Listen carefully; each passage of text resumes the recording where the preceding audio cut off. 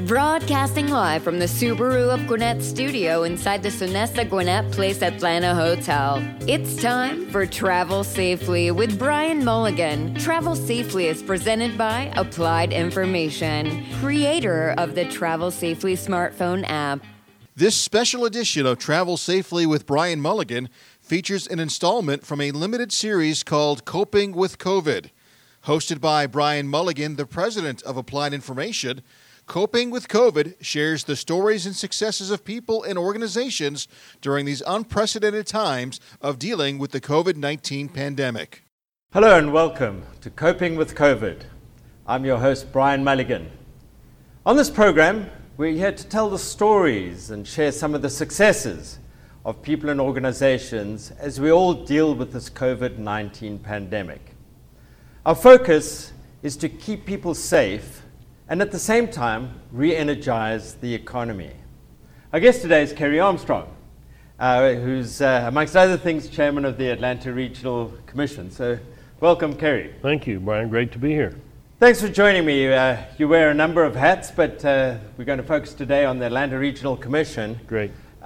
Which involves two things and two stories maybe you can share with us. The first one is, as an organization, how is the Atlanta Regional Commission dealing with COVID, and what are you guys doing, and what's your plan? Well, we kind of look at it in two buckets, so to speak. One is internal. We have a staff of over 200 people, and they are very important, and they are scattered around the region, and we have to continue to operate safely and protectively while the pandemic is underway. And the other bucket, of course, is what we do for the community, which in many ways is critically important as all of us deal with this crisis. So speaking internally, we were actually in fairly good shape because we already had a teleworking component within our organization. Several of our employees, virtually all of our employees, could telework and had the technology to do it successfully. And we also manage Georgia Commute Options, which is all about teleworking and commuting and all of those things. So we had a lot of the information and data that we needed. So as soon as the pandemic became one, we very quickly sent our folks home. Did that very early in March and said, until further notice, let's all work from home. And since we were already tooled up to do that, we were able to make that happen very quickly. How has that worked for you in terms of productivity or sense of community or sense of office culture and things like that? Any lessons learned there? Yeah, generally good. Productivity-wise, we in many ways are more productive and have been able to do some more robust work related to the pandemic.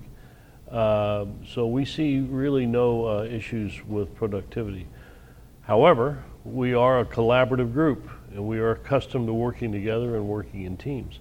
And having everyone working from home and distantly, we had to really focus on communications and how we keep that pace up and make that simple and easy to do. And we miss each other. You know, all the folks down there are friends, co-workers. For some of them, it's their family. And so we have to be very sensitive to those issues and make sure we're looking at it from a macro perspective, but also on a person-to-person perspective. Have you put any thought into reopening the offices and when that happens? And we have. And is it compulsory or is it voluntary? What's your thoughts on all of that? We have. The first answer is we have. The second answer is maybe. The first answer, we're following the data very clearly from public health officials and making sure that we have a trend line that says that we are in a safer phase of the pandemic and its lifespan. By our estimation, we're going to need the rest of June to get to that point. So we have announced to our staff that we will continue teleworking until the end of June, and then we'll revisit the statistics. We're monitoring them daily, but we'll revisit the overall question at the end of June and make a determination then about what's next. So what I hear you say is sort of you've got a 3-month plan that you're revisiting every month and letting folks know. Yeah, we're doing it on a month-to-month, sort of a month-to-month basis, just so people can plan ahead.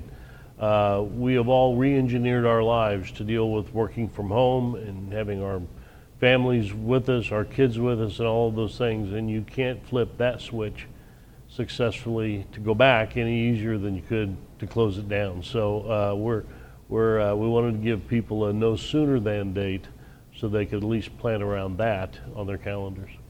And as far as I know that the ARC, Atlanta Regional Commission, is the Metropolitan Planning Organization for Transportation.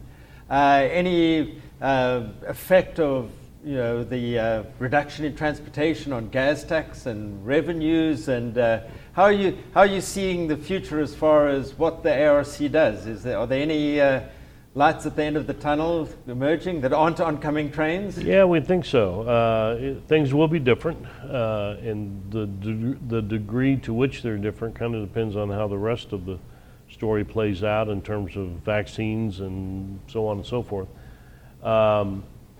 Traffic's great. We jokingly say, look at all the improvements we've done in traffic in the last 60 days. Air quality is much better because we have fewer gasoline engines out there on the roads day in and day out and hour by hour. On the other hand, of course, the economic hit that many of our businesses taken is very real, and it's going to take a while to get back through that. We do think, though, based on a survey of nearly 3,000 executive, middle management, and workers in the metro area, that teleworking is going to catch on. It has caught on. Companies are going to come back, but most of the major employees that we're talking to are saying that they've proven it does work, and so that'll be part of their mix as they go forward. Now you lay that against an ever-growing population, and we'll see how it all plays out. It might be a net wash for all we know, but good and bad, but things will be different when this is over. That's actually quite an interesting insight in that the new normal, as folks say, is going to include increased teleworking. Mm-hmm. That's your perspective, and so that surely changes your projections about how much roadway is required and transit and things like that. Is that starting to factor into your models, or are you guys still looking at, gosh, this is interesting, we just know that it's going to change, we're not quite sure how much yet? Both. I mean, we can model it the way it was, we can model it the way it is, we can model it based on projections.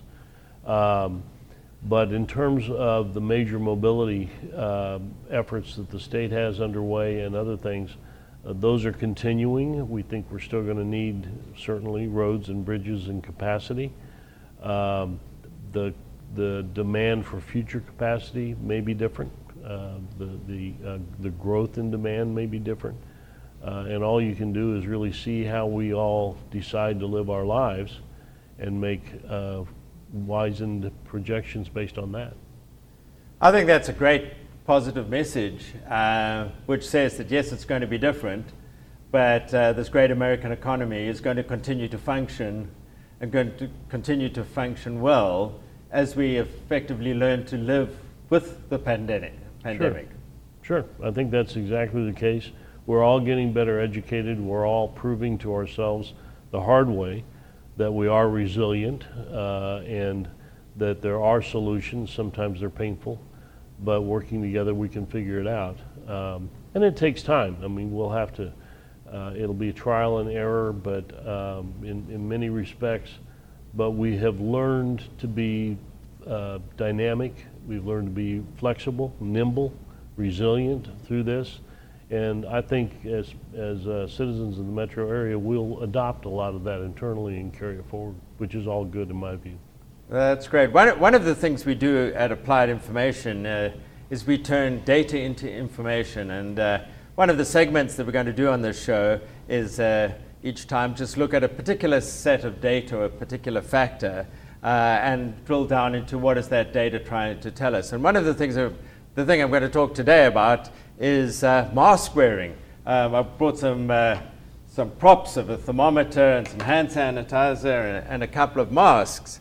And the interesting thing of the mask wearing is Well, just how well does it work? And what you'll see is some really interesting research done out of the University of Hong Kong, where there's a factor called the transmission rate. And there's this interesting graph over here, which is the transmission rate based on the percentage of folks who wear masks and how effective those masks are. Now, a lot of folks say, oh, well, why should I wear a mask when somebody else isn't wearing a mask? I went to the store and there were 3 people not wearing a mask. And what this research shows is just how effective mask wearing is, even when it's not universally adopted.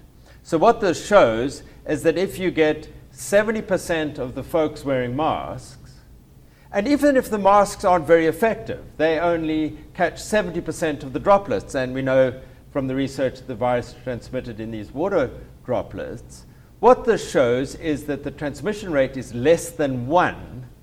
So what that means is that in time, the pandemic will die out.